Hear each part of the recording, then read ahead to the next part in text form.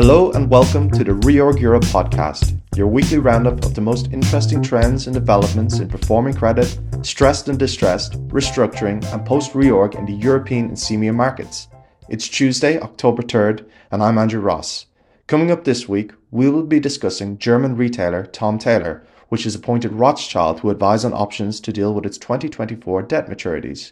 We will then run through some key highlights from the primary market this past week.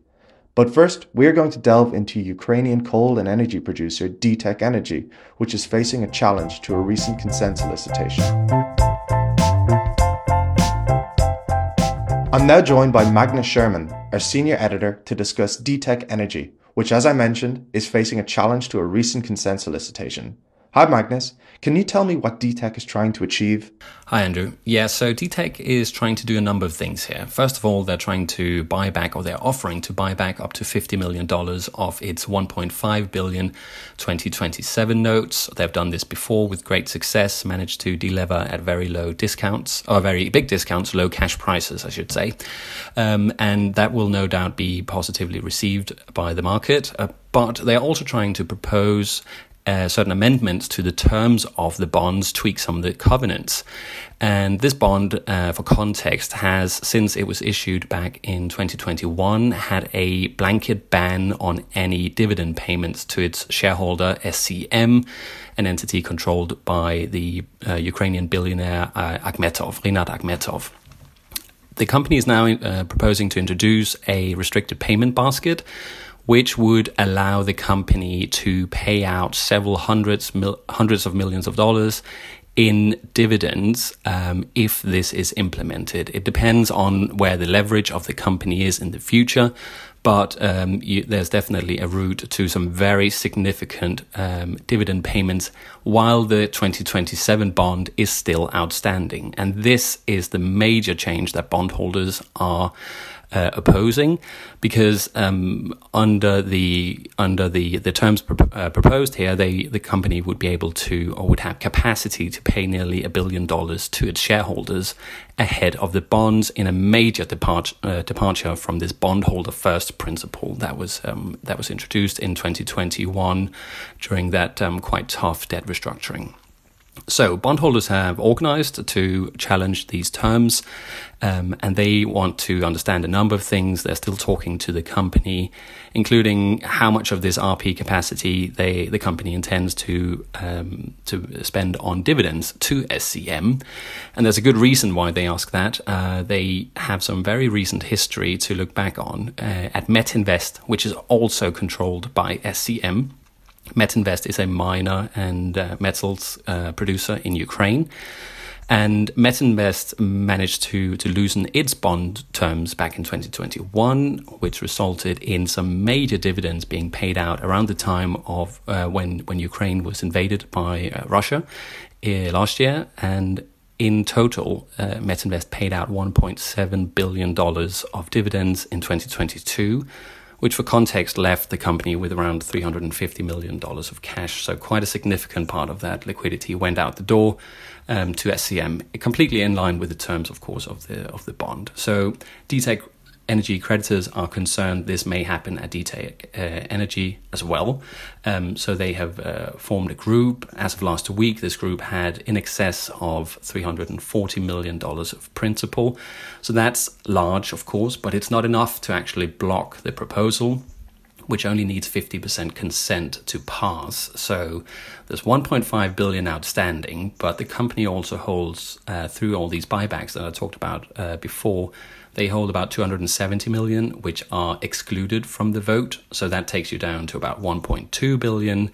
And that means that you need a position of around $615 million to block this proposal. So they're not quite there yet, but this was as of last week. So things may change. And you could argue this pressure on the company has worked to some extent. The company amended the proposal slightly last week. They did hold on to this RP capacity element in the proposal, which was the major blocking point. And they also extended the deadline twice. This was supposed to be wrapped up last week. They've now proposed to wrap up the voting by tomorrow. That could, of course, still change in the coming hours, but we'll have to see where it ends. We would like to hear your feedback to help us improve the podcast experience. So please take a moment to complete the short survey in the link attached to this podcast and let us know how we're doing. I'm now joined by reorg reporter Farouk Balak, who was part of the team that wrote a story about Tom Tailor last week. Hi Farouk, thanks for joining us. Can you tell us a little bit more about your story? Thanks. Sure. So Tom Tailor is a German fashion retailer owned by Chinese private equity firm Fosun Group. So the company needs to address its 2024 debt maturities, and for that it has hired Rothschild & Company. Okay, and how much debt is falling due in 2024, and who are the lenders? Well, at the end of 2021, Tom Tailor had 365 million euros worth of total liabilities. So latest accounts are not public, but people familiar with the situation told us that it has about 200 million of bank debt that is maturing next year.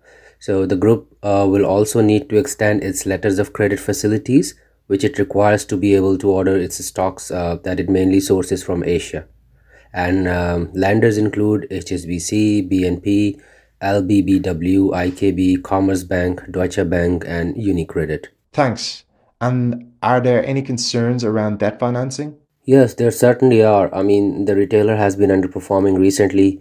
It has been impacted by a challenging trade environment as high inflation weighs on demand, business costs are up, and rising interest rates drive up financing costs.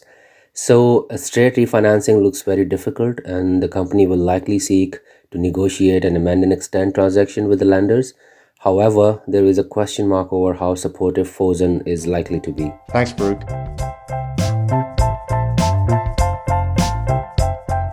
Earlier today, I spoke with leveraged finance reporter Beatrice Mavrolian to hear about the key highlights from the primary market this past week.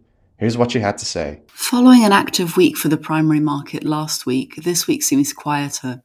Guala Closures, which makes lids for bottles of spirits and wines, is raising 350 million euros of senior secured notes for a dividend recap.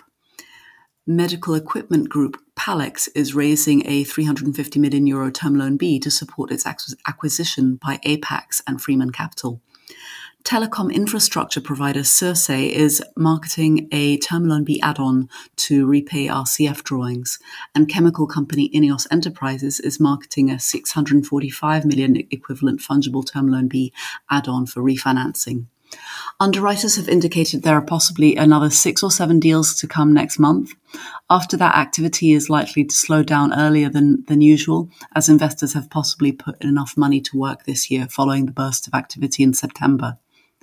Remaining deals to come in October are expected to include a number of amend and extend transactions, repricings, and issuers repaying RCFs and Term Loan A facilities.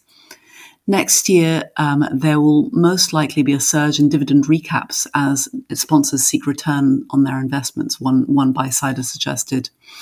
CLO issuance has also been very strong recently, with 8 deals priced in September, including from Aspire and Pemberton. 2 more CLOs are close to pricing, sources said. However, there were also a CLO warehouse sale and some CLOs liquidating recently. Join reorg Jeff Kramer tomorrow on October 4th as he moderates the panel ESG CLOs at the European CLO Summit 2023 and learn the newest techniques to maximize returns and reduce risk exposure in the growing area of asset-backed finance. Reorg will also host a private credit breakfast event at the Biltmore in London on October 12th.